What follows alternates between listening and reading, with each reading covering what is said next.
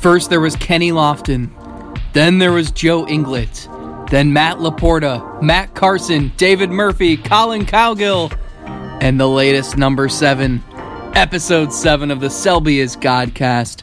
Zack Meisel, TJ Zuppi of The Athletic here with, is this an emergency podcast? Is that what the cool kids call it? Well, why would it be an emergency? The Indians are up 2-0 in the series. That doesn't feel like it necessarily fits this situation. Did you think they were going to go undefeated this October? Well, at least one of us didn't. Wouldn't this just be more impromptu? Yes, that's a good word. Sure. Yeah, we'll go with that. The impromptu Selby is Godcast. Well, because if we kept doing it every Tuesday, and let's say they won the World Series on a Tuesday night, would we have to wait a week to talk about it? Yeah, we would, because this is just the set day that we do it. I thought we were actually doing it on Mondays, and then it became Tuesdays, so that's just proof that this can be organic, and we can do it whenever we want to. Whether it's in New York, Progressive Field, in a hotel room somewhere. Cool. Oh, you said organic. Oh, okay. Well, so the Indians are up. Podcast is later. This thing's never going to get to see the light of day. The Indians are up 2-0. That was... Did you think that was a good game? How do you think that went out there? One day will do a retelling. Oh my god, I actually should do this. If you see this on The Athletic on Sunday or in the near future, don't be surprised. Just a retelling of the game through my mentions. I mean, is Kluber hurt? Why did Tito do this? The extra day of rest is killing him. The Indians, the season's over. No Edwin, no Kluber. And then, next thing you know, Lindor is God, Jay Bruce is God. Oh my God, this team can do anything. They're winning the World Series. They're going undefeated. That was a 5-hour extravaganza of every emotion that you can possibly feel as not just a baseball fan, but for us too, because we're following along. We're trying to think of, okay, what's the angle here that we're going to cover? What is going to be most compelling that people want to write about? What stories should we pursue?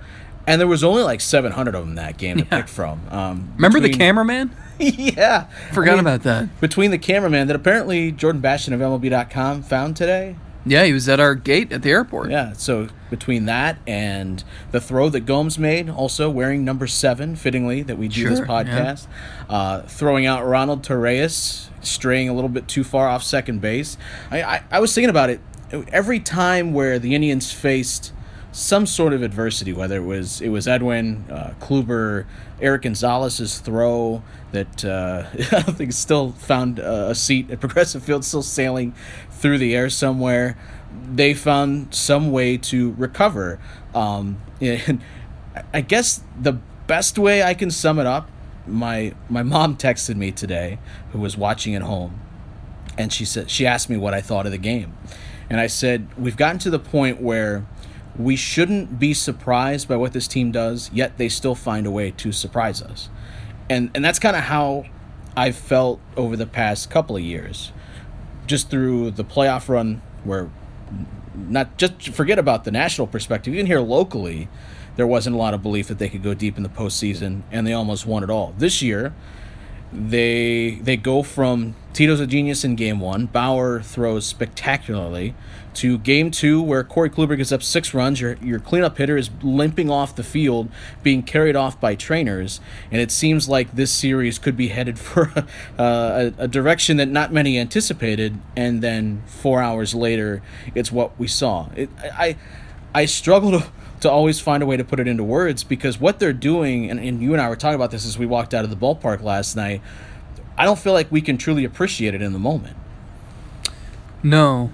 Like, when everyone loved, the 95 team, it was 41 years since they had previously been good. So I think that's a little different. But, like, in the 90s, at what point did you realize, and I'm saying this more hypothetically than asking you, but at what point did you realize that this was the greatest era of Indians baseball, and did it feel...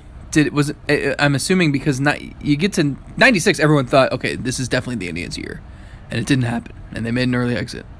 And then 97, it's like, okay, well, they got that out of their system. Like, it has to be this year. And then they struggled the entire regular season and then turned it on in the playoffs and then had the greatest heartbreak they've ever had. So, like, I think probably, I'm guessing here because I was a little baby, but like during the 90s, there were great times, but there was probably a lot of frustrating points where you weren't thinking about, man, this is the greatest era ever. You were thinking, why aren't they winning the World Series? Well, right. I think part of that is because the reality here is when you play in a market like Cleveland, you're always up against the clock, where you're looking at service time, you're looking at guys' contracts, and you're thinking, this isn't going to last forever. It might feel like that sometimes in the moment, but it's not.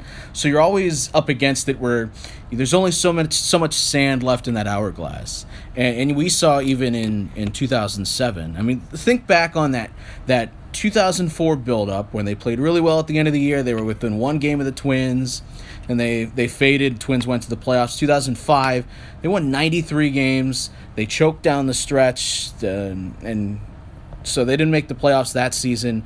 06 was frustrating because they didn't live up to those expectations. You got to 2007, they were up 3-1. They end up losing that series. They don't go to the World Series, and who knows, they might have won it all if they got there. But in that moment, you're still like, man, there's a lot of time left here. This group is going to be together for a long time, and that group never got back to that level. For the Indians in their position where they don't have the biggest payroll, they don't have the capability of keeping guys forever like other markets do. It's all there's an end there. At some point there's going to be an end to this. But the way that they've kind of been able to not let some of the expectations drag them down, and then of course all the continued adversity that they continue to fight, and this is recency bias, I will admit it, but I mean they're showing more character than I think. 95 was a team filled with character where they were battling back and had all those walk-offs. But I'm thinking about 98, 99, 2000, 2001. Wouldn't you say this team has a lot more character, a lot more fight than some of those other clubs? Yeah, I mean, the 22-game winning streak, though, they never really had to, except 22, when Lindor tied it in the 9th and Bruce won it in the 10th. And so it was eerie and odd to see them fall behind the way they did yesterday and to see Kluber pitch the way he did. And the ballpark went, I mean, a great atmosphere, a great crowd, both games. But then when the Yankees went up 8-3, it was like a morgue. Yeah, I mean, it was not because the fans, that they weren't into it, they didn't want to be into it. I think everyone was just a little shell-shocked. Yeah, we haven't seen any of that. We haven't seen Kluber struggle since, like, April. We haven't seen the Indians fall behind like that since, like, April. And so I think if you're the Yankees, and it, like, 5th, 6th inning, like, you could not have pictured, you couldn't have scripted it better. And that's why I think, momentum only matters for a minute. They'll come out in Game 3 and the crowd will be nuts. And if Tanaka shoves, then what happened in Game 2 doesn't matter. But the Yankees, for the rest of the series, for the rest of October, and maybe for the rest of the offseason, they're going to be kicking themselves over Game 2 because, boy, if you would have told me, before we knew what the rotation was, if you would have said, all right, one of these games, the Indians are going to shut out the Yankees, and the other game, they're going to give up 8 runs. We all would have said, okay, Kluber being Kluber, Bauer struggling, 1-1, going to New York. And that's not the way it worked. And the reality of it is New York could not have had a better chance to win Game 2 and to go home down 0-2, knowing that Kluber is going to be peeved and wanting revenge the next time he takes the mound. I think more importantly, maybe on a normal day's rest. Yeah. When, for whatever, I mean, I don't know how much you can read into it or not, but he was dramatically better on his normal 4 days rest compared to 5. Watching him in Game 2, there were questions about his health, and I mean, he's still throwing about the same. Pitches looked a little flat. A lot of location problems, which we've seen pitchers struggle when they have a little bit extra time in between starts. I don't know that we can look at one start with the unfortunate aspect of not being able to realize what Kluber's feeling, experience what he's experiencing, or look at or be in the trainer's room after games.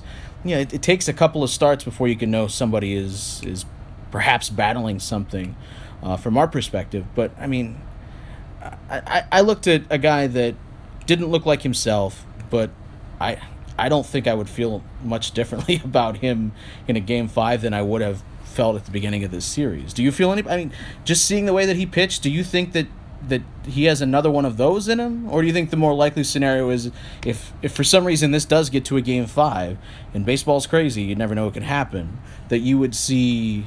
Would we just see typical Kluber in that game? Yeah, he's going to. It's such a victory for the Indians to win a game when he pitches like that, because I think everyone went into Game 2, even on the Indians, thinking he's going to pitch really well. We just have to score a couple of runs and it'll be okay. And he gives up the home run in the first inning, and the Indians answer right back, as it seems they always do. And I'm pretty sure everyone in the Indians dugout was like, all right, that's probably it. We probably just need one more and this thing's over, because Kluber makes a mistake. He doesn't make the same mistake twice.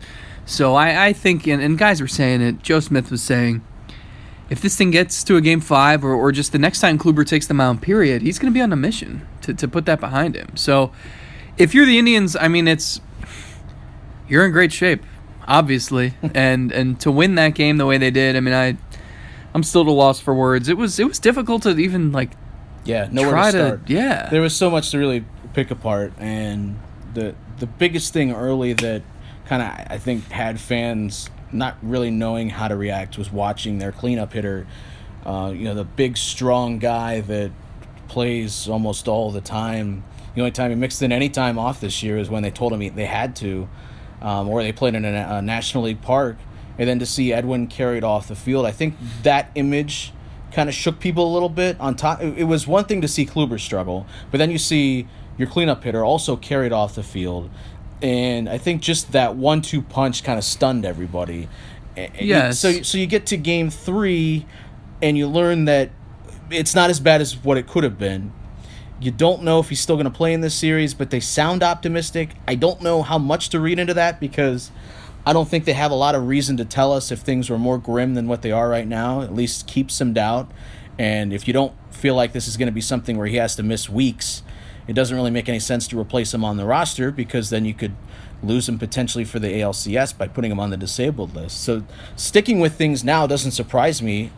The only way I thought they would have made a move is if they would have learned there was a fracture in there or some ligament tear or something to that effect. But do you still think that Edwin can have an impact on the rest of the series?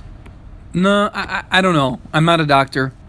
All I know is I heard the glass shattering, and then the what's the song? Stone Cold Steve Austin's theme music. I don't know. What does it have a name?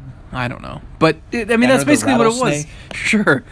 I mean, you lose Edwin Encarnacion, and I guess we'll turn to two-time All-Star Michael Brantley. I mean, I know he's not 100%, but that speaks to the depth this team has. It speaks to, and let's remember, this team made the run it did last year without so many pieces, and then the one piece that gets overlooked is Brantley, because it was all about how they didn't have enough pitching. Well, you have Brantley now, and maybe he's not quite himself yet, but is it an enormous drop-off if Michael Brantley DHs and Lonnie Chisenhall and Austin Jackson share left field? You lose some threat of power, but I don't think it's catastrophic here. Well, I also believe that despite the way Brantley looked on some pitch, I mean, it's clear he's not to a point where he's recognizing pitches in a typical way. Sure. His swing is a little rusty. I mean, that's all been evident. The more at-bats he gets, the better that all becomes. And I agree with that. And I don't think it takes him as much time as maybe some other hitters, because, and we've talked about this, and Tito's talked about this, the mechanics of his swing is very simple.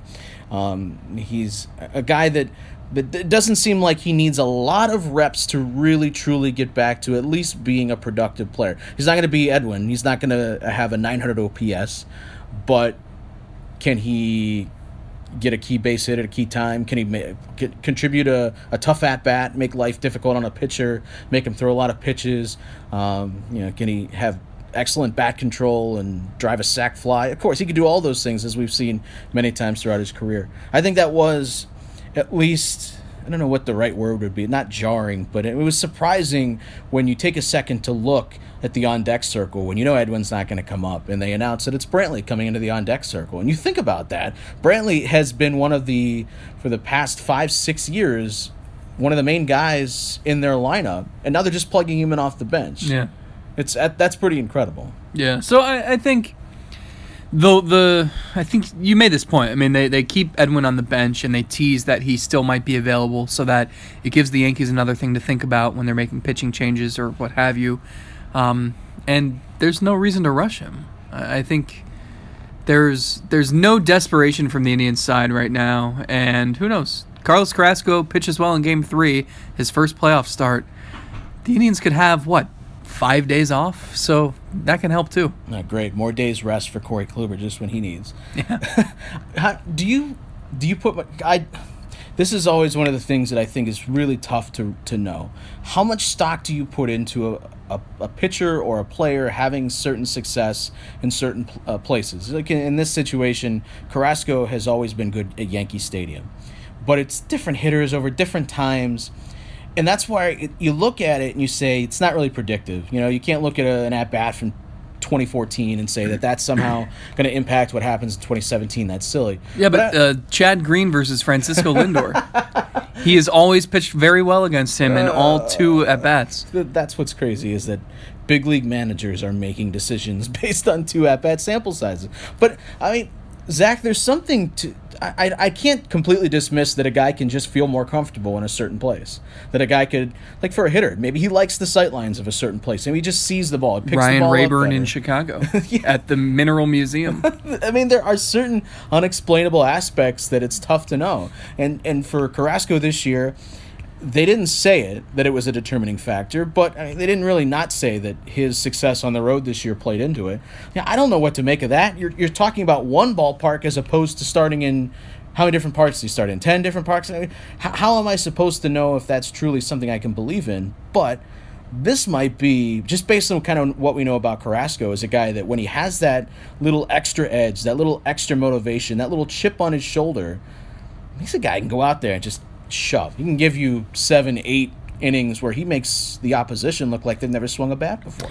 He seems like the type of pitcher who's made for the postseason, because now there are a lot of, we've seen in these games the starting pitchers leave so early, and it's almost like managers are just looking for that first reason to go to the bullpen because they have so many relievers, so many powerful arms. But Carrasco, though, I don't know what it is. Is it the fact that he's just a workhorse, the fact that he's been so consistent the last couple of years when he's healthy? I expect him to really thrive in this situation. To your first point, I don't buy the home road thing. I'm surprised that the Indians would. It's one ballpark versus, like you said, 10 others. I mean, why would you be comfortable at Camden Yards and Kauffman Stadium and Safeco Field, but not Progressive Field ever? Right, and then why would Trevor Bauer have more success at home? Yeah, it's one thing where I can look at Arizona, I can look at Colorado and say, okay, these are offensive parks. Sure. I would know why a pitcher would struggle here. Progressive Field has leaned more offensive in the last few years, but we're not talking about that big of a drastic change. So and in the playoffs, you want your best pitchers pitching as early and often as possible. So you wouldn't hold someone back specifically to do that. Now the Indians have ordered their rotation in a certain way, and it's right. It was kind of just ended up that Carrasco was Game 3 because they wanted Bauer to be versatile. But I'm interested to see, because obviously they have to have a plan for Game 4. Whoever starts, whether it's Bauer, Tomlin, Salazar, Clevenger, whomever, Ryan Merritt, Yandy Diaz, Michael Martinez, Nick Swisher, Andy Marte, rest in peace. They're going to have a short leash. And so how do you it's weird because the Indians they're playing for today, not thinking ahead, yada yada. But they also might have to have a short leash in Game 4 if they need to get there. Exactly. So it's kind of it's an interesting dynamic. I don't know.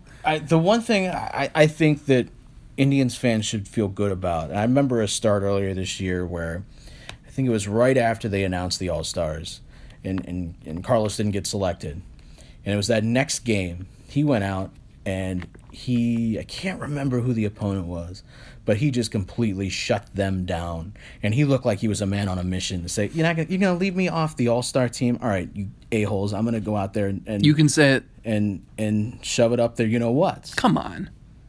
I'm leaving that to you, man. That's cursing is now your thing. You've already gone out on that limb and made it known that you will utter every 4-letter word that you can under the sun. But after that game, I remember talking to a few people and everyone kind of having that same thought, that there was a little extra chip on Cookie's shoulder that night. And I think it could be a similar case today where Chip, Cookie, I see that. Finally, you made the connection. I'm glad for that. Well, shoulder threw me off. Do you see a little of that? That it's not just the fact that he can do it, but if there's a situation where you need it, as you laid out, you need somebody to go give you some innings, and you got a chance here to completely step on their throats. This isn't a game against the White Sox in June. This is Game 3, Yankee Stadium. I don't think there's any way that you're seeing a Carrasco that's not focused and ready to tear through the opposition. And this is a guy who had to stand and watch last year when his team was going through it. This is a guy who had to wear that big poofy plastic bubble around the cast on his hand when the team was popping champagne because he couldn't get it wet. At least he didn't damage it and could give it to Zimmer to wear this year. Yeah. I think all the motivation, all the factors there go into it. You know, he probably feels some jitters that he hasn't felt in a long time. But this ballpark is scary. And when the fans get into it, it's the bottom of the first, and there's no score, and you're facing Aaron Judge, and you know what he's done here. Yeah. That's a new level. It's one thing to pitch well. I remember in 2011 he tossed like a one-hitter here, and it was before he what do you have, Tommy John, and then he went to the bullpen, and it was before all of that when we thought this was this kid's coming out party. But he was facing, who was on the Yankees then? He was facing Paul O'Neill and Mark Teixeira. Yeah, Jim Leyritz. Was he? I don't know that he was on the team. But Darryl Strawberry. Your point is Scott Brocious. Luis Soho. I think there's something pretty cool to tie between Carrasco, when Kevin Cash finally convinced Tito to put him back into the rotation, that start came at Yankee Stadium. Mm-hmm. And he gets his first playoff start back in that ballpark at Yankee Stadium, and it's for the opportunity to send his club to the ALCS to do something he didn't get to do last year. Exactly. I think there's a lot of reasons for someone to not stray from any sort of focus on what's going on. Not that you really need any of that in the postseason. And on top of that, I don't know if there's something to the home away splits, but sometimes there's some weird shit that happens within a player's psyche where just by you feeling good, by you looking at the stats and feeling like, yeah, I own on the road, I always dominate on the road, you go out there and you feel good and you perform well. Did you think that the Yankees, once it got to 8-7 and then 8-8, they started chasing, started pressing at the plate, knowing... Absolutely. And do you think down 2-0 and knowing how desperate they are now, that kind of thing continues? I would feel... I think there's an element of that. I also feel like if Game 3 would have happened today as we record this on Saturday, that this series would have been over no problem. I think that there's a day off in between to allow New York to catch their breath, gives them a little bit... I won't say an advantage, but just sort of like we saw with the Cubs in Game 7 of the World Series, where they were knocked back on their asses a little bit too, and that just brief delay allowed them a chance to catch their breath and then kind of settle things down. And maybe that's what this off day can be in this series, but I still don't think I don't think we're coming back to Cleveland to play another game in the ALDS. MLB always catering to its big markets. Never change. You know what, man? It's either rigged for money or ratings or maybe both. I was there. I saw it live. I will not be silent. Was that the game? Was that game 5 comparable? That was Game 5 of the finals. No, I know. Was Game 2 of the ALDS comparable to Game 7 of the World Series? Obviously, the stakes are different. I had a lot of people asking me, was it as loud as it was when Rajai hit the home run? And no, it was not as loud as when Rajai hit the home run. Even though there were no Cubs fans. There were not any Cubs fans. And let's say when Lindor hit the slam, I only heard one person, maybe two people in the press box cheer, but they were actually employees of the Indians. They weren't actual writers, at least that I know. And they apologized. That I know of. Shout out to our friend John in the back of the press box. All right, John. I don't think it's quite on that level, because I audibly said, when Raj hit that home run in Game 7, I audibly said, "Oh my God," at least 7 times, because I was just so shocked. I peed. Right at your desk? Right there? Yeah. Would you say it was a healthy amount? Well, I had asparagus earlier in the evening. I'm glad I didn't have to sit next to you in that situation. I don't think it was on that level. Do you think it was on that level? No, and I think the difference to me was you knew they were still down, and I wish, like, the Jay Bruce moment was almost, God, it's like, the guy's a machine. And it's almost like if you could put those two moments together, they would equal Rajai. Yeah. Does that make sense? I will say, when Raj hit the home run, I still didn't have that sense. They're winning this game. They're winning this game. They're winning this game. When Lindor hit that slam, despite being a rundown, I thought they were going to win that game. 6th inning, you've got 3 innings left, and you've shaken the Yankees, and you've gotten to their elite level bullpen, and they've made some critical errors to help get you to that point. I think part of that part of that's the opponent. Like last year, even Lindor said it just seemed like it was the Cubs' year. The Yankees aren't on that level, no. And so I agree with you. They're more vulnerable. I think a lot of people felt like you did when Lindor hit that. It was destiny. They were going to win that. Well, the Indians fans can thank Joe Girardi for that. Yeah. Which I did not see any issue with taking out CeCe when he took out CeCe, because you're relying on your elite bullpen to hold a 5-run lead. Yeah, but he doesn't switch to different relievers quick enough. That would have been my issue, that he didn't. Is Betances still pitching right now? And you go from Betances, who was looking to build some confidence, because it's not a question about stuff for that guy. That guy's incredible. But he was not as good down the stretch, and they had to go away from him a little bit. And he was amazing early in his appearance, and then he goes up the walk-off. So it's like you've erased everything that happened positively there for New York. To be in a situation, I'm just trying to put myself in their shoes, where you scored 6 runs off the Cy Young winner probably this year, and you set it up. You already had a 5-run lead with your bullpen on, and you didn't win that game. You're now down 0-2 in a series where you scored 6 runs off Corey Kluber. That has to feel like a kick to the junk if there's ever been one. Yeah, I don't know how you proceed, because you can beat Carrasco. Tanaka can pitch well. You can win Game 4 because you have the advantage on the mound for sure, Severino. But then you have to win a 3rd in a row, and you have to come back to Cleveland, and you have to beat Kluber again, and he's not going to be as bad as he was in Game 2. Yeah, so, good luck. Oh, man. You ready to wrap this thing up?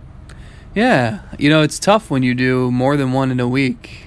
You feel like you needed a couple extra days to bounce back? Yeah, this was our first short rest podcast. Well, I mean, we were just stretching ourselves out a little bit. And it's the playoffs, though. You got to... Yeah, I mean, you pull all the stops. Everybody's available every day. We talked last time about just the animal that is covering a team that makes a run in October.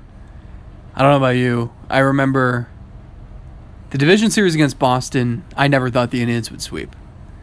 And it was the first Indians playoff series I had covered. Kenny Lofton would say it was the first Indians playoff games I covered. But it was kind of surreal to go through it, but because it was new, it was like, okay. Like, these first few days covering this New York series, I mean, I think you would agree, like, it's been exhausting. And that Game 2 was like, I looked at you in the third inning and I said, there is way too much shit happening right now. There were 4 hours to go. So, and just between, I mean, the games go so late and you wake up so early and you travel because the off days are travel days and workout days, and it's unbelievable the fact that there could still be like 3.5 more weeks of this. And it's not just us, and I'm not saying that, we have life so tough or anything like that, but if you're a fan, and again, going back to our Twitter mentions during the game yesterday, and even the crowd, just to have so much energy and then just have it all sucked away from you when the Yankees go up 5, and then to get back into it, like, it's a good thing for the health of the fans that the Indians won, because more twists and turns would not have been healthy. But it's exhausting to go through this if you're a follower, just a casual observer, whatever. And it's been 2 games. And I know you mentioned this last week, but it is so easy to see why Lindor said what he said after Game 7, that he just collapsed, that he just crashed. And that's kind of what happens. You put so much energy and so much emotion, and you're, in a lot of ways, you're just kind of running on adrenaline. And once that adrenaline's gone, everything that you've been running on, all those fumes, you do definitely crash. Why are there no 12-2 games in October? Well, last year every game was 3-1, 2-0, 1-0. I'm sorry, man. Maybe they'll be more courteous to us. No, it's just, I mean, you go through an October World Series run and you have a couple years cut off the end of your life for sure. Whether you're a player, a media member, a fan. Yeah, a few more gray hairs on everybody's head, or a few less hairs, period, one way or another. All right, man, it was fun. I'm glad we could do this little impromptu session in New York here. You have any parting words that we can later turn into some freezing cold takes? I have some more number 7s for you. Oh, please do proceed.